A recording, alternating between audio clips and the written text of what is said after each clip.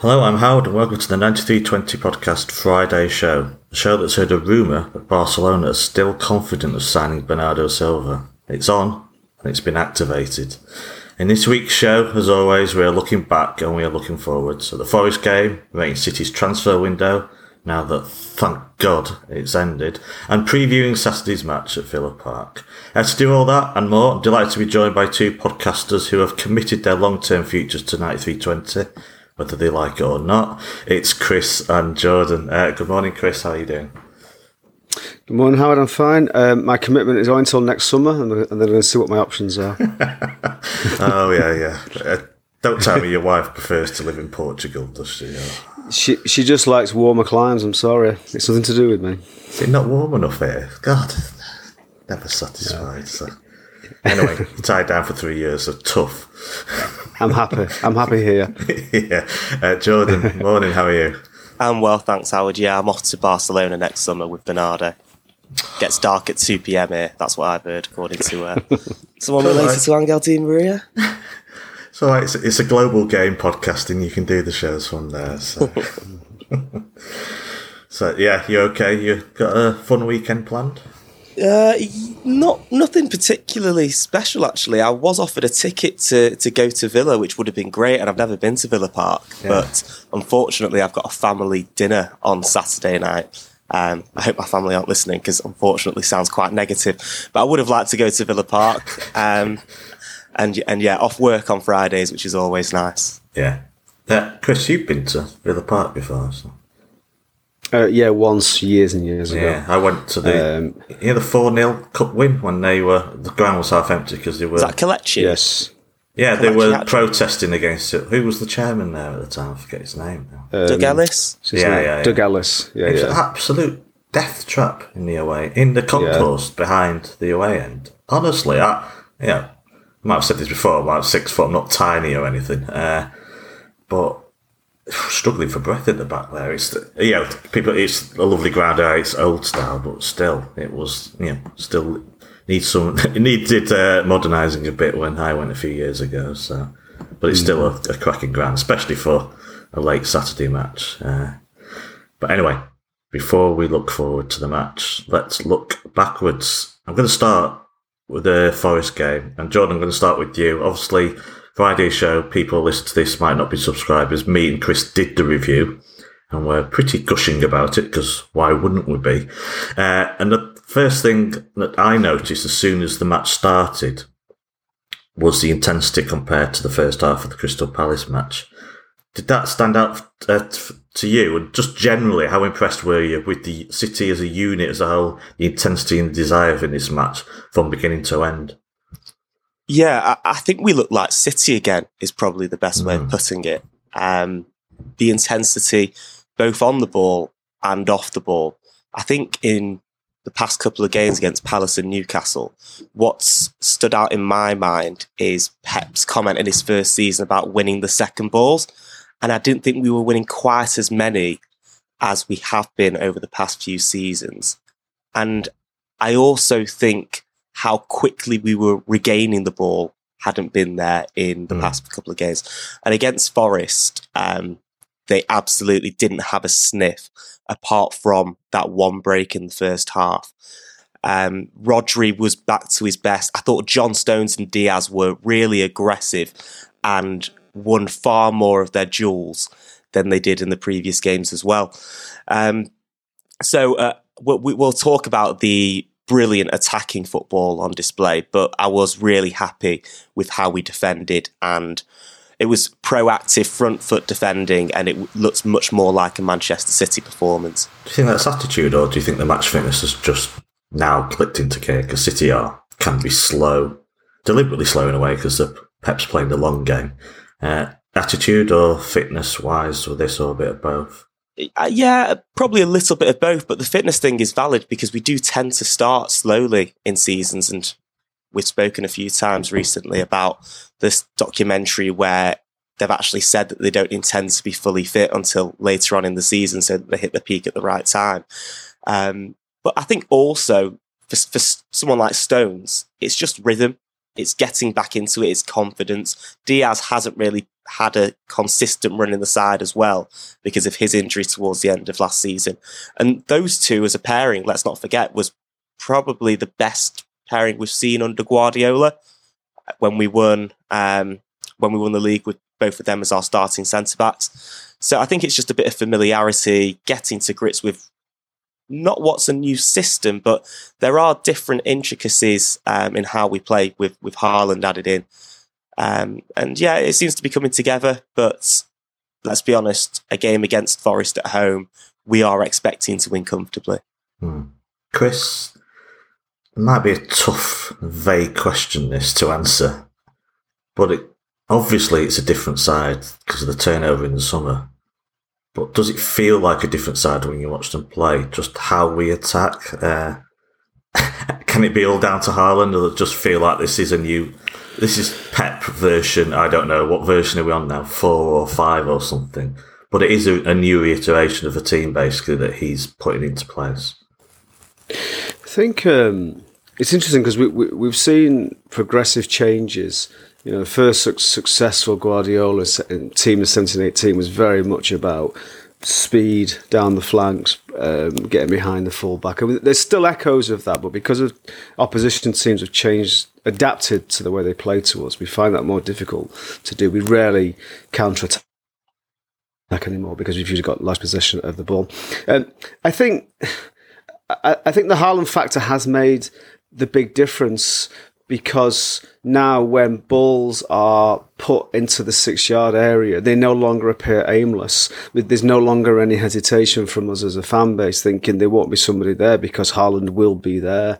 And I think the reason that really was successful against Forest was because, and this sounds counterintuitive, I thought we were more intense because we were more relaxed. One of the problems, I think, with the first half against Palace is that the team were anxious, and part of that anxiety manifested itself by just constantly lobbing balls over the top to try and find Haaland. Whereas on Wednesday, we were much more relaxed. We let our system take care of itself. The team were much more instinctive within that framework. And then when the ball went into the middle, Haaland was there waiting. So I think that for me has been the key shift. And it is a massive shift. Compared with had 2.5, 3 seasons of false nines, it's a huge shift. But it seems that Forest, albeit against weak opposition, the Forest game exemplified the fact that we're starting to understand how we use Haaland by also utilising the way we've played for the last 2 or 3 seasons. So yeah, even though it was against Forest, I felt like it was a significant step in the right direction of how we're utilising Haaland, but also Alvarez as well, who offers a whole different option as a striker.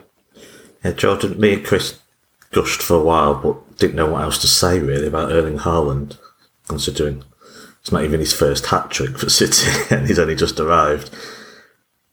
What is already at this early stage? How do you talk about Erling Haaland? It's 9 in 5. It's the best start a Premier League striker's ever had.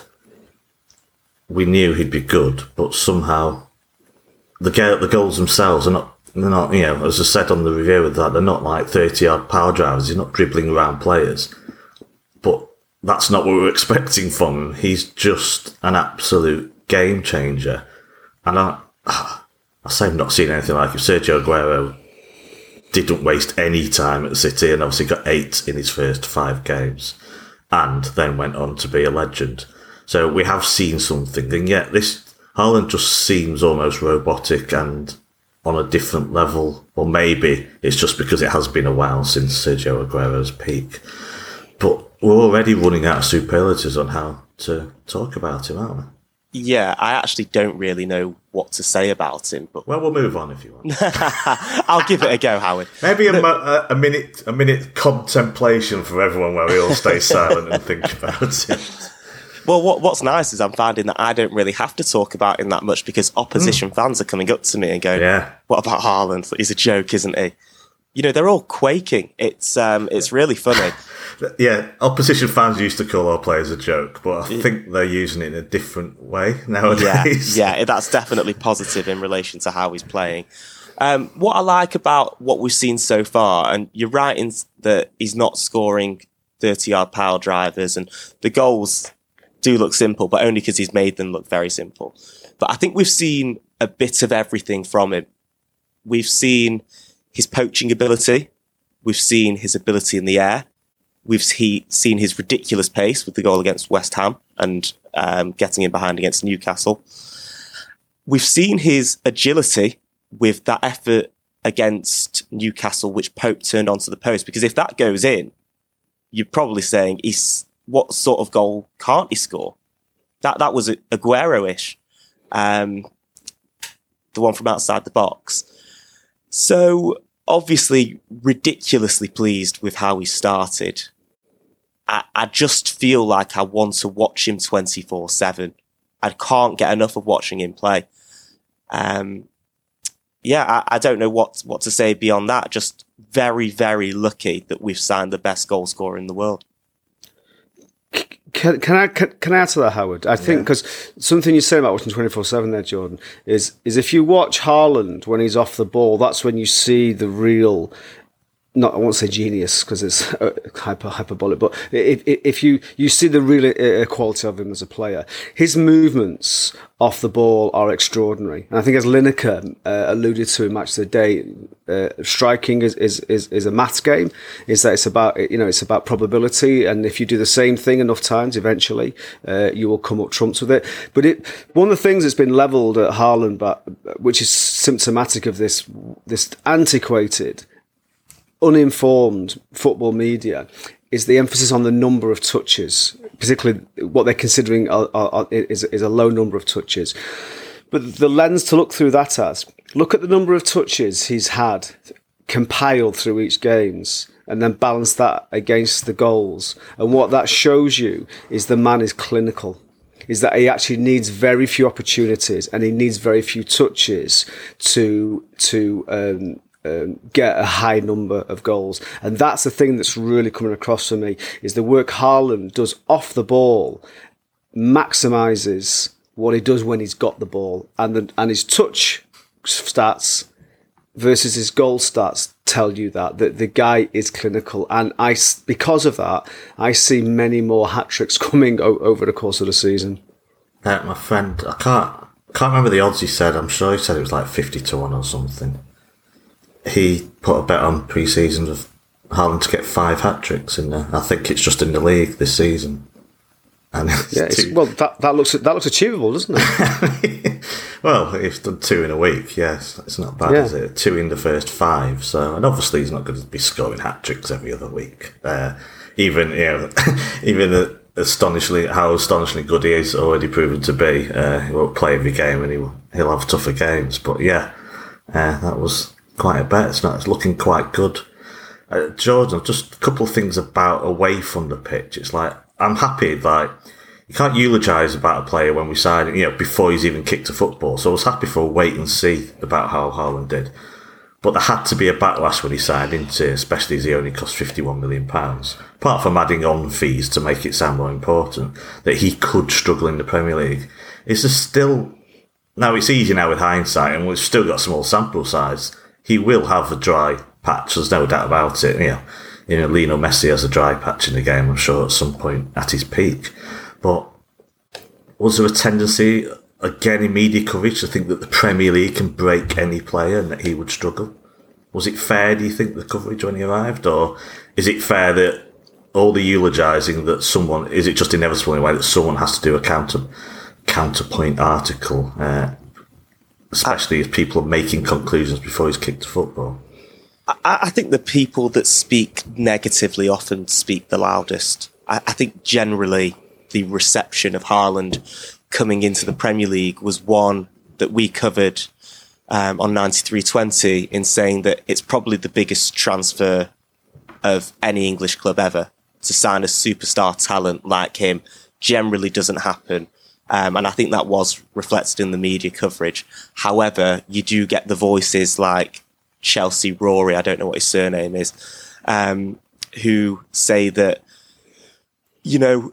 it's disrespectful to assume that Haaland could come in and win the Golden Boot because of the establishment, whatever that means, the likes of Salah. The straw man argument, basically. He made up an argument that no one was talking about anyway, just to, Yeah, and do you know what? There aren't many players who come into the league and win the Golden Boot. I think it's only happened once, and I think that was Salah. So it is unusual. But the evidence has been there that whenever Haaland started somewhere, whether it's been at Salzburg, whether it's been in the Champions League, whether it's been at Dortmund, that the guy's just a goal-scoring machine.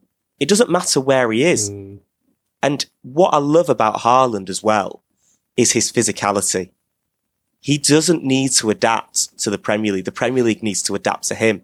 And I think what embodies that is the goal against Palace, his third goal. Sorry to take this a little bit further back than we were planning, but when he ran through for that third goal, he had Joel Ward to his right. If that was even Aguero or Sterling or Jesus, the defender can give him a little nudge and knock him a bit off balance and make it harder. The only way to knock Haaland off balance is by being so forceful that it's probably a foul and either a red card or a penalty. And I think that just embodies how suited he is to this league and how difficult defenders were always going to find it against him because there is no clear way to stopping him.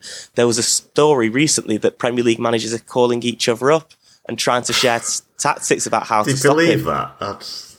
Well, I'm sure there is. I don't think there's a Zoom call with all 19 of the others. Yeah, what we but I'm sure, a few Premier League managers are friends. Like, how do you stop this bloke? Because there's no clear answer. What do you actually do? It requires defenders being at the absolute top of the game and him having an off day. Well, you absolutely crowd him out and then you just give all of City's other players exactly. carte blanche to do what they want. I think that the final Palace goal, this is unfair comparison because Raheem Sterling obviously isn't a striker, but Raheem Sterling would have gone down as soon as he felt contact. Yeah. Now, the difference here, I'm not doing it for a dig at Sterling because he's gone. The thing about Haaland is he's not interested. He's won a penalty at West Ham. He did that hilarious dive that I would hope was just for the crake against Barcelona, which was never a penalty. If that was in a competitive match, I'm sure there'd be petitions for him to be banned for the season.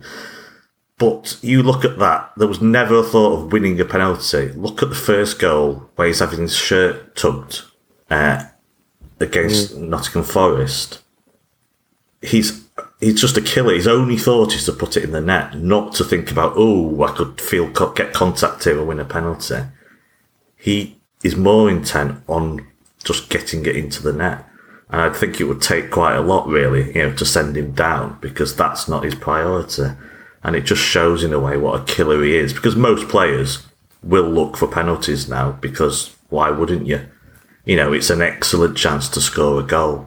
Perhaps a better chance than just going on and taking a shot in many positions. But Haaland's just not interested in that, is he? So, there's something I don't think about I've seen that before, to be honest. There's something. I can draw a comparison with two other players. So at the minute, Haaland is loving life, very clearly loving life, and because of his confidence levels are so high. If he misses a chance, it doesn't affect him in the slightest. I can't think of a better example of a player who isn't a confidence player than Haaland. So I remember, forgive the comparison, but there's two players, Rooney and Tevez, that when I saw them play in the flesh, they played like kids on a park. Fearless, nothing at stake, didn't care. And because of it, they were super dangerous. I remember seeing Rooney for the first time when he was first started United, and I thought he's so dangerous because he's not adhering to the usual values and mores of the game. He's just playing like a kid in the park, and it's like Tevez was playing like he was just a kid in the favelas, and that's why he was so impactful. And I'm seeing a similar thing with Haaland. He's playing with this carefree attitude as if he's playing a Sunday League game. He doesn't want to go down for a penalty, and his only ambition is to score goals. So that makes him even even more dangerous and difficult to deal with. And I look forward to him facing up to the more accomplished centre-halves through this season. Like, I wish we were playing Liverpool tomorrow, because right now I think that Haaland would have Van Dijk for dinner, honestly. I'm glad we're not, to be fair. I don't need that.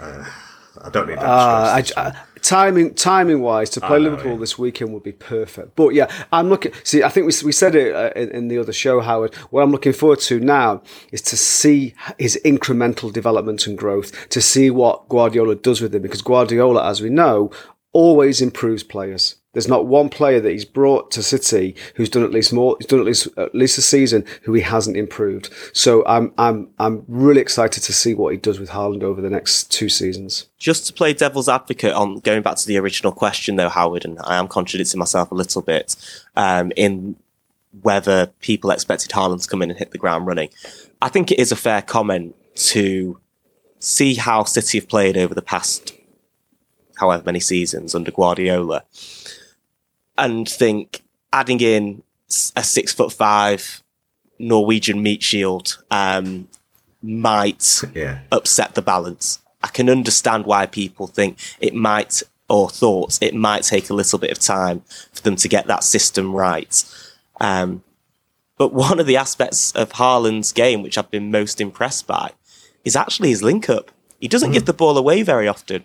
And when he does, oh my God, you don't want him sprinting at you.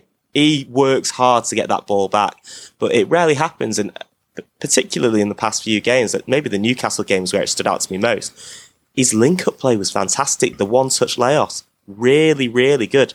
And I think you might have said it, Chris, in the review pod, but he's like the most unlikely pet player there ever was.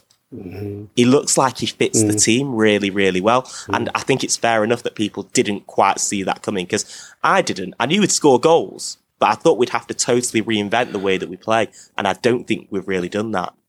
Can I counter your devil's advocacy with further devil's advocacy just very quickly? Is that when people said that, will he fit? The main criticism levelled at City, particularly when it came to critical fixtures in the latter stage of the Champions League, is that we were not clinical enough.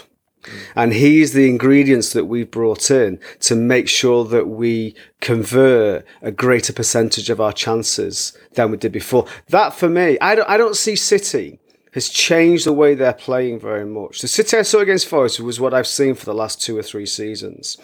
The difference is now three great opportunities that are put across the 6-yard box are more likely to go in now, more likely to get 2 out of 3 rather than 1 out of 3. So I think that the criticism levelled at him, or the suppositions that he might not fit, I just think it was desperate from the journalists, because they knew that their neighbour had now had the fastest car on the avenue, and there's nothing they could do about it. And so they've got to create copy. I get it completely, but I was never anxious about how Haaland would integrate into the team, because I knew what gap he was filling, and he's now filling that. So they tried to key the car, did they? Yeah, they tried to key the car. They let down the tyres. They just everything, but it didn't work. It didn't work. Put a potato up the exhaust, yeah. Yeah. And it still drove off down the street absolutely fine. So. Yeah. No, but you're right, John. He is. When I look at him, just aesthetically, it's like, you're way too tall for this team, because we only play with little players, and yet he's fitted in perfectly. And that's why I'm just keen to see how he develops, what else Guardiola can do with him. I mean, even I said in summer, it wouldn't surprise me if he's got like 8 in his first 10 games, but he's got a good scoring rate, but he's also still trying to work out how to integrate, and we have to wait, say, 3 months until it all purrs nicely in the team. That's fair enough. I didn't expect him just to walk in, and in a way, he is still integrating, but it's just he's still, performing way beyond, and just transformed our threat in front of goal. Before we move on from the Forest match, Jordan, we can't go on without talking about Julian Alvarez. I've heard some City fans say over the summer, I'm more excited about Alvarez than Haaland. I was like, give me a break. It's Haaland. Yeah. And I'm excited about Alvarez because, I don't know. You just see someone. And I don't go off YouTube clips, but you just look at someone. And you think, yeah, he looks like a Sergio. He looks like he fits in our team. And his first start for the club. Is it fair to say the match? Is it hyperbole to say he was a revelation in this match? No, he was brilliant. You know, like you, when people were saying that over the summer that they were more excited about him, having only come from the Argentinian league, being older than Haaland, and also knowing everything I knew about Haaland, I thought they were being very silly. And I still think they were silly. However, after the Forest game, when people were coming up to me about Haaland and wanting to discuss him, my first response, and this is totally genuine, was, yeah, but did you see Alvarez as well? He was fantastic. Chris's man of the match for the Forest game. He was so good. What probably one of the most impressive parts wasn't the goal, the one where he hit the post. Yeah. And it is cliche because he's Argentinian and he's got a similar build, but he just looks so much like Aguero. The way he runs, the way he takes chances. That second goal on his weaker foot, it reminded me a little bit of, okay, much easier angle, but just the way he struck it, there was just a bit of deja vu when Aguero scored against Liverpool in that game in 2019 from the really tight angle. You know, the one where we won 2-1 and Sané scored the winner. Just the sort of half volley, weaker foot. Oh, I'm so excited to see him. And now I'm almost thinking, even though we've only seen it for the first time on Wednesday, that front three of Foden, Haaland, Alvarez, none of them over the age of 22, is one of the most exciting in the league and is the one that I want to see most regularly. Where do you, I guess the next conversation will no doubt be where's his best position, because we always go through this routine, don't we? I don't even know where he played on Wednesday night, to be honest. It's so fluid a lot of the time. Behind Haaland, wide, all over the place. No doubt probably popped up at left back at some point. But yeah, he's flexible, but he's such a whirlwind as well that he will be moving across the pitch a lot, won't he? So. I did think he struggled to get involved at times in the first half, but that's natural because of how deep Forest were playing, and he was sort of playing off Haaland, whereas we weren't playing the ball into Haaland's feet that much, and there wasn't that much interplay. He's got no relationship with these players except on the training pitch, so these things can take like 9 months until you know where players run, until you know what they're going. Until you've got that sixth sense of knowing. This is his first game, so and he speaks very limited English as well. Yeah. So such an encouraging start, and I think it's really a game which has shifted him in our minds, at least, and probably everyone else's minds, to exciting talent. To let's start Alvarez. Alvarez should be starting. And we now know what he's capable of, not in the Argentinian league, but in the toughest league in the world. Yeah, I think it dawned on Pep Joyner. I don't know, I've no insider knowledge whatsoever, but it seems that City were considering loaning him out, at first, and then it dawned on them, hang on, this guy can play a big part. He's more than potential. And the early signs are looking excellent. I wonder if he'll just pretend never to speak English to avoid media interviews like Sergio Aguero. So. And who can blame him if he does as well? Let's move on then. So it was. I thought it's hard because Nottingham Forest promoted side, and obviously I don't think Cooper really. He didn't make concessions to City, and I think they paid for it. They left width, but I still felt it was the most complete performance of the season so far from City. It just clicks, the intensity, the one-touch passing as well from the side. Pep's use of subs, getting some youth on. It was just, a perfect evening. But we do need to move on because thank you, transfer gods. You've shut the window. It's, I don't know why it ended on the 1st instead of the last day of August, but never mind. It has shut. Before we look at City's summer dealings, let's quickly, just Chris, start with you. The late signing that came a bit out of the blue, Manuel Akanji. I know again, we've talked on the preview podcast this week on the transfer, but when it came out of the blue, we weren't expecting him or anyone else probably to come in, certainly as a defender. Now he's come in, you've had a time to think about it, the cost, experience, age, and so on, considering that we are quite well stocked with central defenders already, does it come across to you now as a sensible signing to fit the profile, cost, age, etc., if City were going to be opportunistic and sign someone late in the window? I think the more I thought about it, then yes, it does. We know how football works, and you can never have enough insurance in terms of number of players. You look at last season, we've got 4, world-class centre halves, and by the last game of the season, we've got 0.51 because Laporte's on his last legs and Fernandinho is filling in. We start in the summer, we think we've got 4 centre halves again. By the end of the Newcastle match, we've got 2 fit centre halves. So we can see how easily a healthy full squad can be reduced just by circumstance. I think Champions League experience, his age, his intelligence. If you check out any of the YouTube videos with his doing his mathematic calculations, for entertainment value alone, he's worth bringing in. But I think that it's a smart move. I think the player himself will know that he's not coming in to be a starter, a bit like Gomez will know that.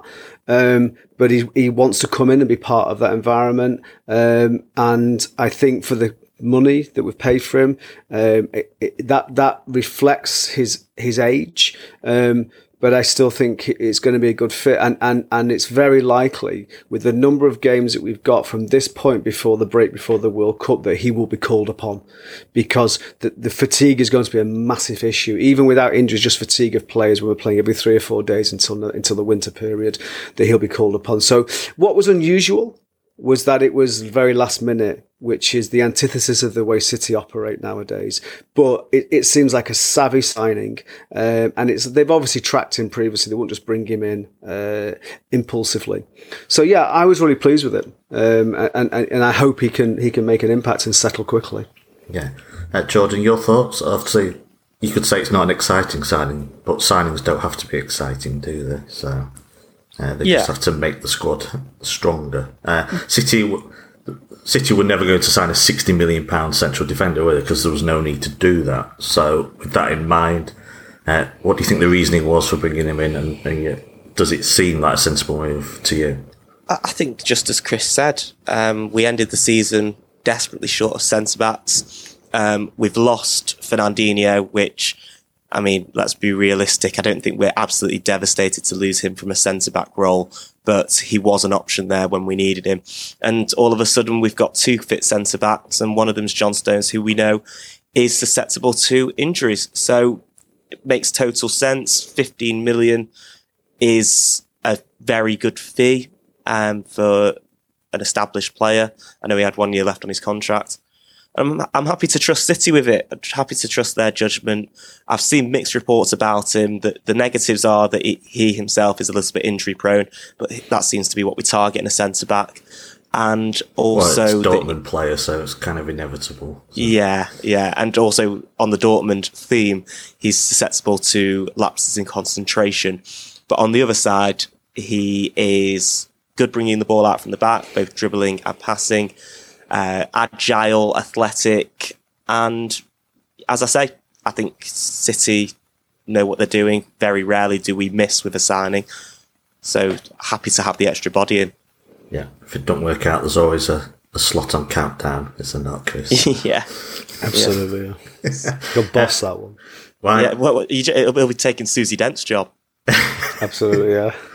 Well, she's words, but he speaks 4 languages, I think. So he could do both of them. To be honest, he could. Another flexible there. I think he's got conversational English and speaks 3 other languages. So yeah, obviously an intelligent guy, and intelligence is what you need to take on Pep's instructions, which can be overwhelming. So yeah, looks sound to me. Well, let's look at the window as a whole then.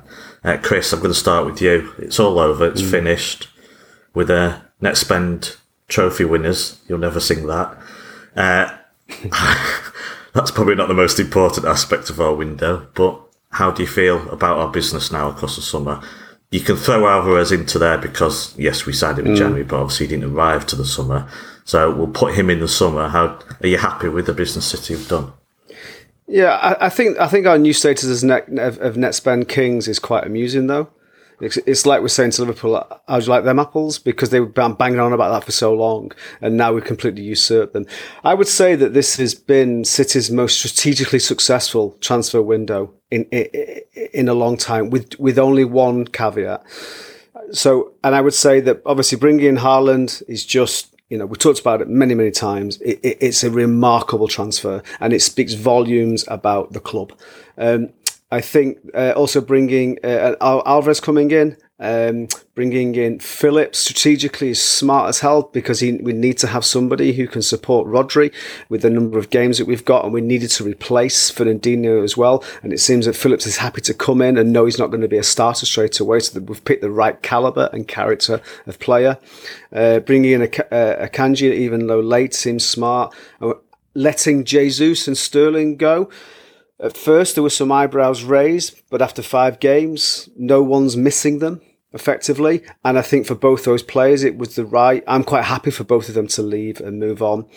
And the number of academy players that we've sold and made a massive profit on, but also embedded a buyback clause in most of those transfers as well. So strategically, it's been brilliant. It's been a combination of, we need to address an immediate issue with the striker issue, and we've done that plus, and we've addressed the issue of how do we transition to bring in new players into areas where older players have left and moved on. And the only caveat I would say is, I thought that the left back issue was a bit of a shit show. Is that I've seen Gomez play once on Wednesday, and he seemed really competent, but I don't see the difference between him and Zinchenko. And Zinchenko seemingly didn't want to leave, but we let him go on the premise that Cucurella was going to join us, and that didn't happen. So we still have this recurring left back challenge, but that's the only caveat that I can give to what I think has been a really shrewd, smart and successful transfer window for the club. Okay, same questions to you, John. Yeah, I agree mainly with Chris. Obviously the window is going to be skewed heavily by the fact that we have signed the best goal scorer in the world, so it has to be looked at in a positive way.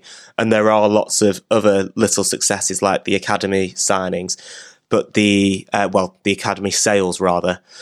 The left back situation or full back situation, just a total shambles. I can't believe that it played out in the way it did. To sell Zinchenko that early in the window without having a replacement lined up, or even, it wouldn't have even been a replacement, really. We just needed a left back as well as Zinchenko, in my opinion. Unrealistic to keep 4 of them, but I don't really think he would have been replacing Zinchenko in the same way that Haaland didn't replace Jesus. And also to go into the season now, as Chris said, Gomez looks competent, but if we'd have had Cucurella, he'd have probably been on loan at Girona, is the feeling that I got from the journalist close to the story. So that's a real disappointment.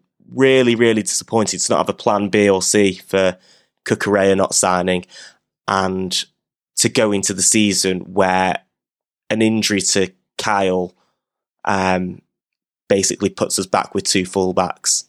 It is concerning. On Jesus and Sterling, I feel like the club's hands were tied to an extent. Yeah. They both clearly just wanted to leave off their own back. I did say last season, out of the 3, what I would say are right wingers in Jesus, Sterling and Mahrez would be the one that I wanted to leave first out of the 3 of them. And we've given him a 2-year contract, and we'll probably come on to him a little bit later. But I've been really unimpressed with how Mahrez has played over the last 6 months or so, despite his goal tally. So I think this front 3 would be excellent with a Sterling or Jesus on the right of Haaland down the middle and Foden on the left. But Alvarez may fill that void, and in a few games' time, I'll be eating my words. But yeah, overall, solid window in getting the striker that we've all craved, Phillips, Akanji. I'm counting Alvarez, but the fullback situation for me is just an absolute 0 out of 10 from City. What about size? Does it still feel 1 or 2 players short, or are you happy with? Yeah, I think it feels short, particularly when we've not got a full squad.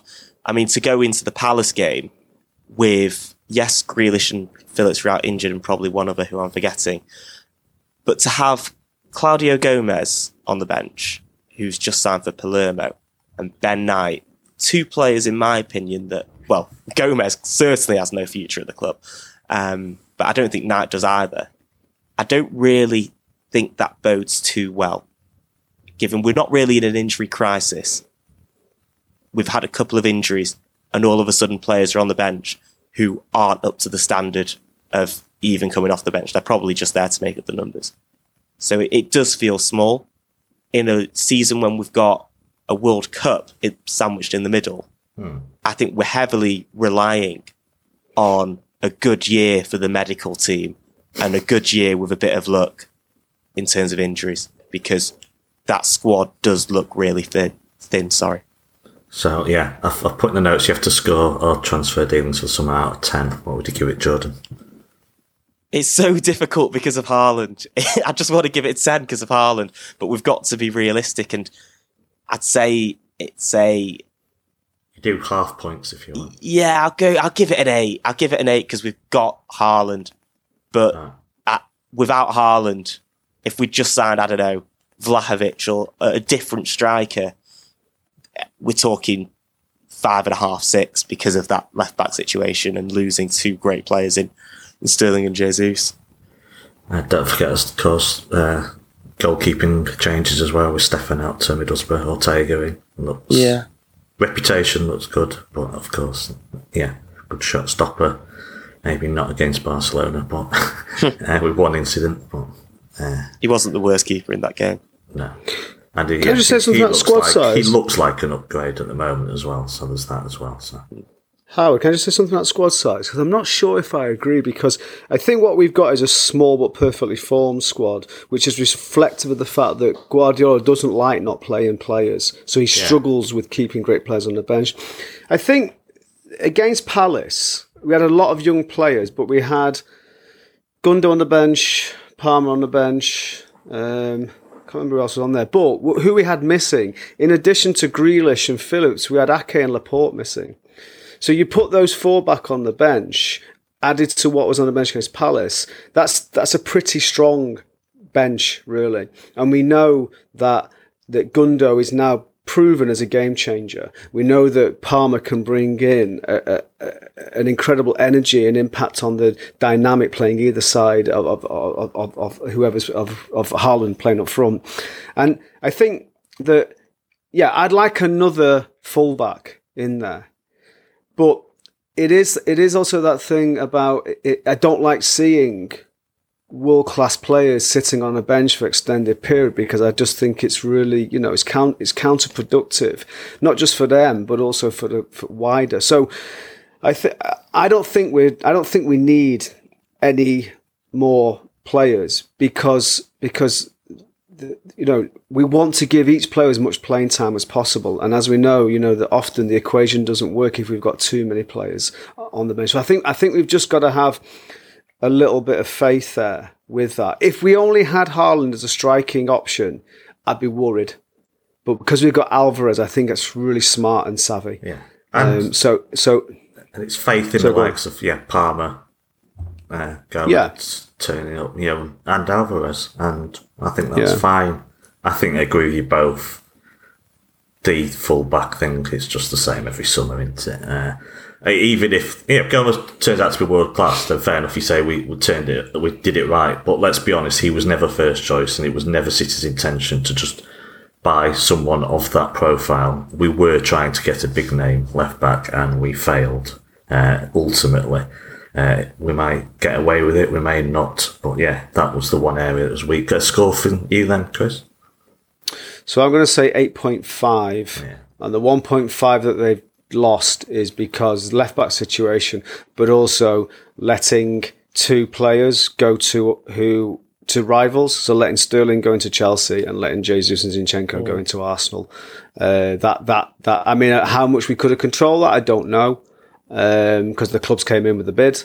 But yeah, that's not a great move. However, I think it's what we have achieved positively overshadows that entirely. The net spend thing. Do you think I think Southampton signed another 7 of our youth players yesterday, just before the. It should be fun to watch them anyway this season. Do you think we're saving up for big summer midfield acquisitions maybe next year? Maybe, or it may just be part of the larger business plan around the academy. Is that we know that modern day football academies are not exclusively now about developing players to break into the first team. They're about developing players to then impact on the wider footballing infrastructure, and that's what we do. And I think that to break into the City team, you've got to be an extraordinary talent like Foden. Otherwise, you're going to struggle to break in. So therefore, we develop players that will impact on the wider footballing fraternity. And I think there's been a large number of departures from the academy players. However, that's testament to the quality of the training that they're receiving, and how much now City's academy is now become the first reference point for any other Premier League side outside the top 6 to look to recruit from. So for me, it wins all across the board, and it allows us to validate getting big purchases. But I don't know if they're looking for a big purchase next summer. I can't think who that might be, and where the gap that we're looking to fill would be for that. I think also maybe, yeah. I don't know. Bernardo Silva may go next summer, of course. But of course, if he does, we get money, so that it's not as if you're saving up to replace. Yeah, you can replace him with the money you get for him. So I do think that this summer has been a really unique situation in that City's staff member has gone to Southampton to head up their recruitment. It is not often you'd see a Premier League team bidding 15 million for players who have never started a Premier League match. You don't see that often at all. And of course, when City are offered 14 million for a 17-year-old who's never started a Premier League match and are able to get a buyback clause in there as well, it's just a total no-brainer. Yeah. So I don't think this happens. Because let's be honest, we've sold everyone to Southampton. That's all that's happened. Delap's gone on loan to Stoke. McAtee's gone on loan to Sheffield United. Southampton are the ones that are buying all of our youth team. That 10 million on Edozie, 6 million on Larios, who I'd only heard about for the first time yesterday, 14 or 50 million on Bazunu, similar amount on Lavia. They've given us 50 million for 4 players who haven't really had a sniff of first team football. Well, it's sensible for us and it's sensible for them. I think it's definitely better than loaning them. I'm not disagreeing. Yeah. I mean, how sensible it is for them, time will tell, because it is very risky. And all of a sudden, if they're not in the team come Christmas, and you spent your majority of your transfer budget on City's EDS squad, I think fingers are getting pointed in the direction of is it Joe Shields who they've got. They're building for the future. They don't have to pay them all the time, but it's exciting. But it is a big outlay, because so you need points now, don't you? So, So I think it just made sense for City to do the business, and next summer I think it is realistic to assume that, given Kev will be a year older, I think he'll be 32. Gundo, I hope, will sign a new contract given his renewed importance in the team and is now captain. But I think anyone who thinks Bernardo staying longer than next summer is probably in for a rude awakening. So I think a Bellingham could be on the cards next summer. Wow, yeah. Or Liverpool. that's for another time. Right, let's look forward. It's 5:30 on a Saturday. Great time for a football match. It's Aston Villa away. Let's look ahead and not backwards. Chris, good place to start. You said this would have been a great weekend to play Liverpool. Yeah, thanks for that. Is it a great time, great weekend to play Aston Villa?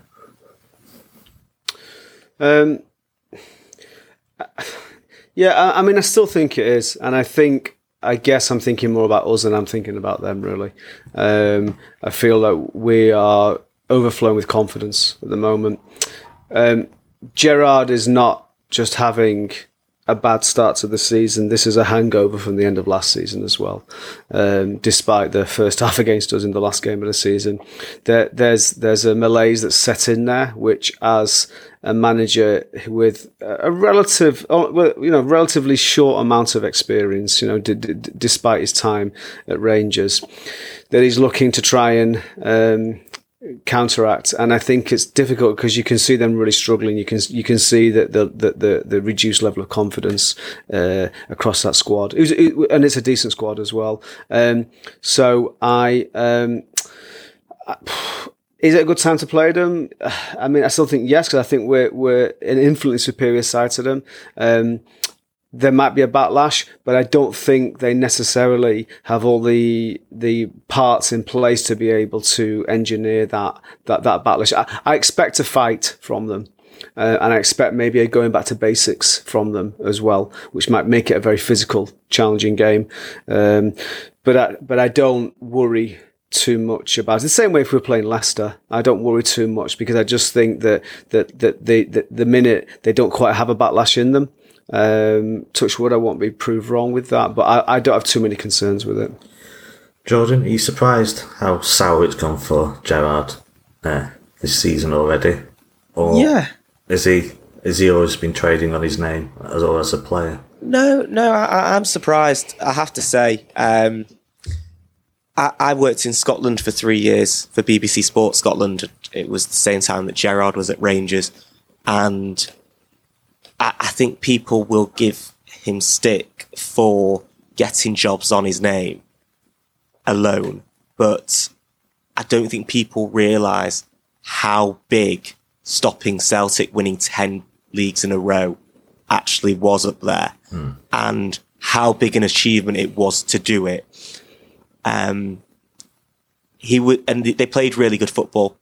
And it wasn't just in Scotland. His record in Europe was really good as well.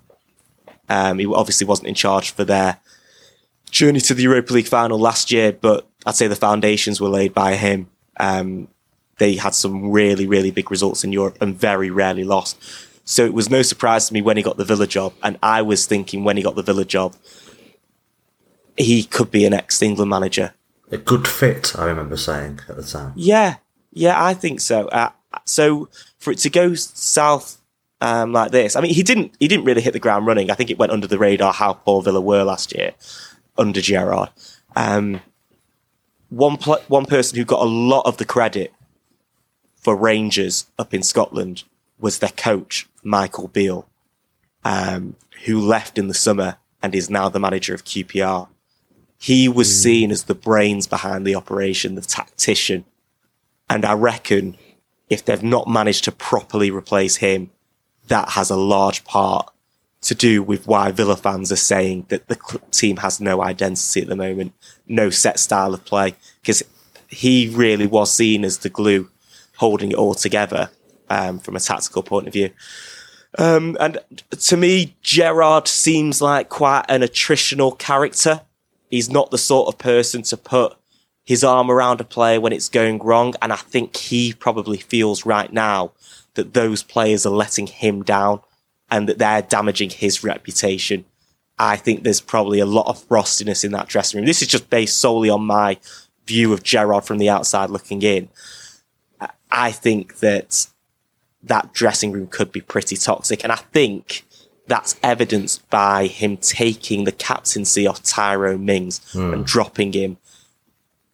I mean, he might have seen a clear reason to do so, but it's an aggressive move, isn't it? You don't see that happen very often.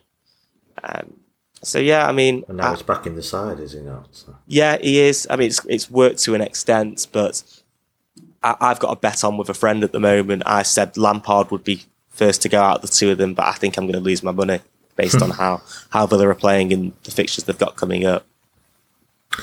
Chris, they've still got a ton of talent in that squad. We had two almighty battles. I don't know if you remember our home game against them last season. I think did we win? I can't. I think we won, didn't we? Yeah, 3, yeah. I don't know, yeah. Was it 3-2? 3-2 it was. 3-2. That was it. Yeah. Close one. Do you think Pep will be thinking about that and be quite wary and understand that they may be in a bad place, but there has to be a reaction, especially on a Saturday evening in a home game. Yeah, of course. I mean, any team that plays in the Premier League are there on merit, and they deserve to be there. So they will always offer some sort of threat, particularly if we facilitate them to deliver that threat. For the first 55 minutes of that game at the end of last season, we facilitated their threat because we were so shit. We were so shoddy across the entire team. And then when we suddenly clicked and decided to step up a gear, we blew them away. So I think that it's similar to how we allowed Palace to really stretch their wings against us the weekend. So I think, but of course, Pep will be aware of that, and of course he will know where the threats are coming from. With Coutinho, and he knows in terms of their fullback play where there was a threat there, but he'll also know where their weaknesses are, and I very much anticipate that Pep will take the game to them. I didn't go in thinking we would bamboozle Forest. I thought we'd win if we played to our potential. I didn't think we'd blow them away like we did, but that's symptomatic of the fact we didn't let them play. So yeah, he'll be wary of it, but at the minute he's taking a team with him who are surfing the crest of a really confident wave at the moment, and I think he'll be able to counteract any threat that Villa offers.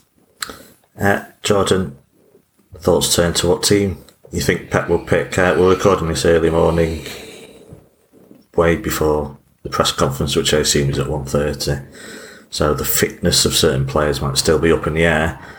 But stick or twist, do you think he'll pick a very similar side to the midweek match? Do you think also he'll have Sevilla in his mind when making such decisions? I think that it will be a pretty similar team. I hope it is. I think maybe with the exception of De Bruyne coming in, probably for Bernardo. Yeah, he's played 3 on the row, I think. Including Barcelona. Yeah, I was including Barcelona as well. Yeah, I think that makes sense. Despite Bernardo's fantastic performance at Villa last year, which, if you remember that beautiful volley, I think the necessity to pick teams based on a midweek game or a game coming up has been reduced, given that we have 5 subs. My approach would always be, not that my approach means anything because I've done nothing in management, but it would be start your best team and then take them off. Don't leave Haaland on the bench and then bring him on chasing the game. I'm sure he will have it in mind, and clearly, there's so much work that goes into working on players' fitness and how much time they should be playing. But for me, you just bring De Bruyne into that team that played full of confidence, full of aggression, against Forest, and you go from there. I'll just stick with you because you mentioned Mahrez earlier. Is he in danger of losing a lot of game time right now because he has been underwhelming? But you could see him starting on Tuesday because Pep will still see him as a Champions League player. Does that make sense? Yeah.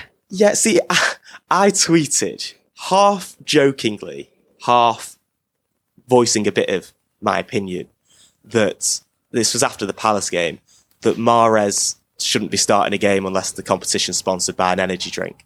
It was a joke, yeah. I obviously expecting Mahrez to start games before we play Chelsea in the Carabao on the 9th of November.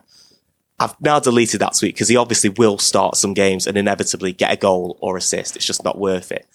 I just think over the way he's played, and I think his stats have been padded to an extent with his penalties. I just think he's not justifying his place in the team. And I know Pep likes him for intricacies in small spaces and his first touch.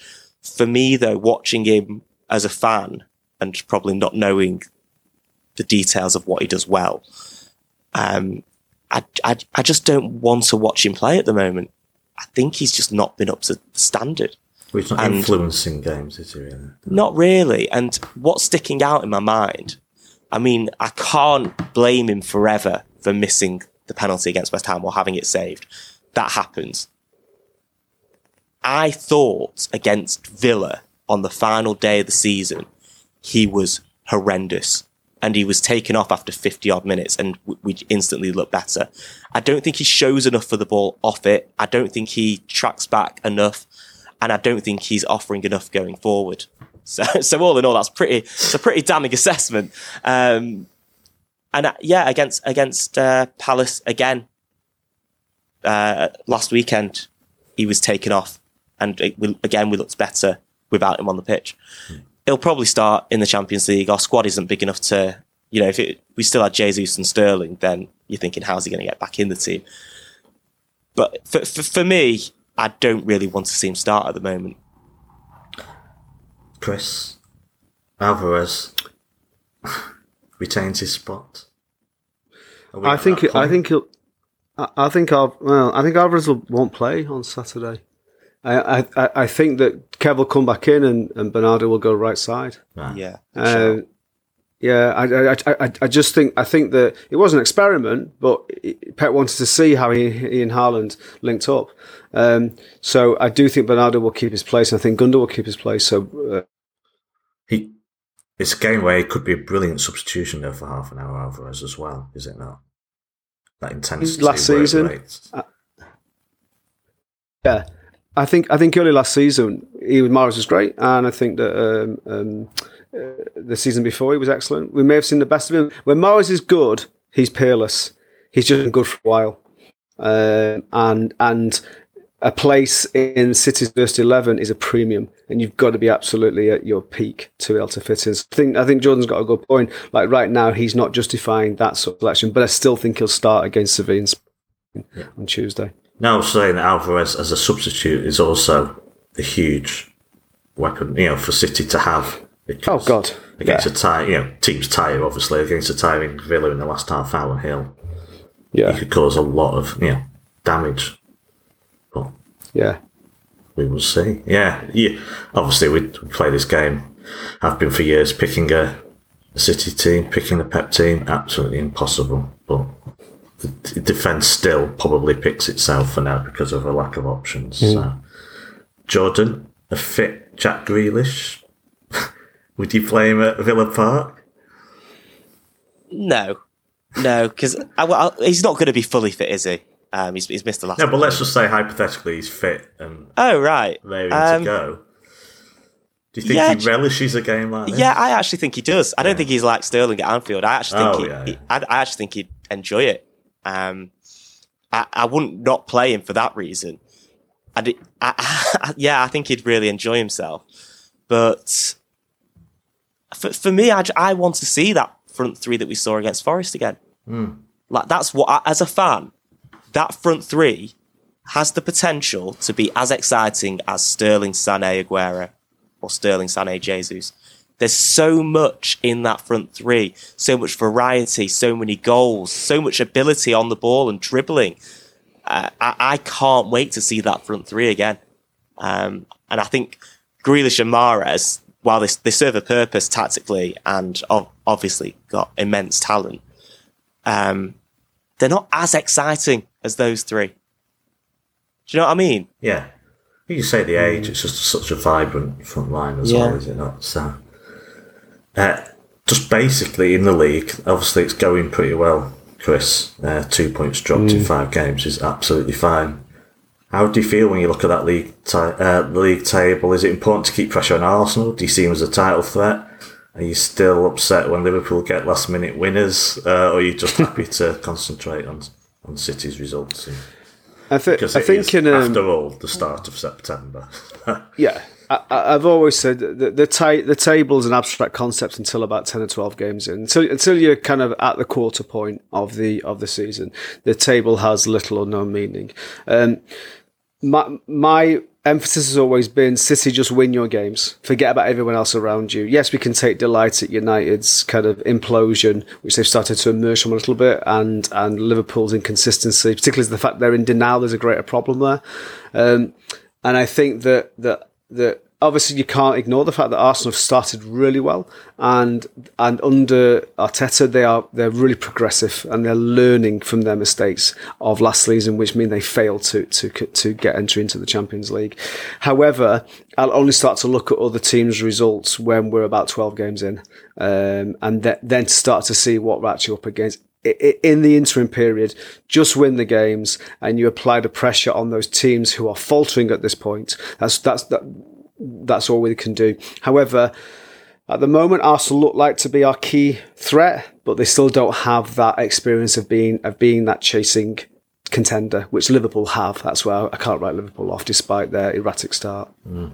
Well, Jordan, it would have been so nice to be 7 points ahead of Liverpool after 5 games, would it not? Yeah, it definitely would have. I'm with Chris. I can't write Liverpool off. I'm not really, when Arsenal are getting late winners, as they have done the past 2 games, I'm not really annoyed by it. I think Arsenal have the potential to be contenders, but I can't see them taking the points off the big boys that are required. What about United on Sunday, though? Yeah, well, yeah, exactly. Well, I'll wait for a big boy to come along. Yeah, I think when that Liverpool goal went in, I was pretty annoyed. I still think that they are the only team that are capable of stopping us. But I didn't think that Leicester could win the league. Momentum's a big thing in football, and Arsenal have a lot of momentum and started brilliantly. So you never know. You never know. Spurs can't really write them off yet either. So we'll see. We'll see. But at the moment, I'm very, very happy with how we're doing and how the league looks. I'd have taken it at the start of the season, that's for sure. Yeah, absolutely. All right, we'll finish with the score prediction for Villa, please. Jordan? Go 3-0 City. I think if we get the first goal, that atmosphere at Villa Park can turn very toxic. That's a good point, Matt. They will, if City go 2-0 up first half, I'm not saying they will, that crowd will turn big time, because they're ready to turn, basically. I think we'll see similar to Leicester last night. I think the team are a bit shell-shocked at the moment. I think the fans are going to struggle to get up for it. And the way that we're playing with Haaland, I think they'll be bricking it. Chris? I can't rationalise this now, but I have a funny feeling that Villa might score. So I'm going to go 3-1. Yeah, I'm going for the same. I think they've got a goal in them, definitely. But if City play like they did during the week, they should have too much for them, and they will create chances, plenty of them. Because again, Villa are not going to play dead, are they? Or sit super deep, I don't think. So the chances will be there. So just put it in the middle for the meat shield, and we should be okay. Right, that's a wrap. Chris, thanks very much for coming on onto the show. Yeah, pleasure as always. Yeah, Jordan, again, thank you very much for coming on. Pleasure. Thanks for having me. Great weekend, both of you. Thanks for listening, everyone. That is a wrap. Here's to 3 points at Villa Park and another brilliant performance, and perhaps surely not a hat-trick for Erling Haaland. That's asking for too much, surely. But have a great weekend, everyone. Stay safe, take care, and as always, up the Blues.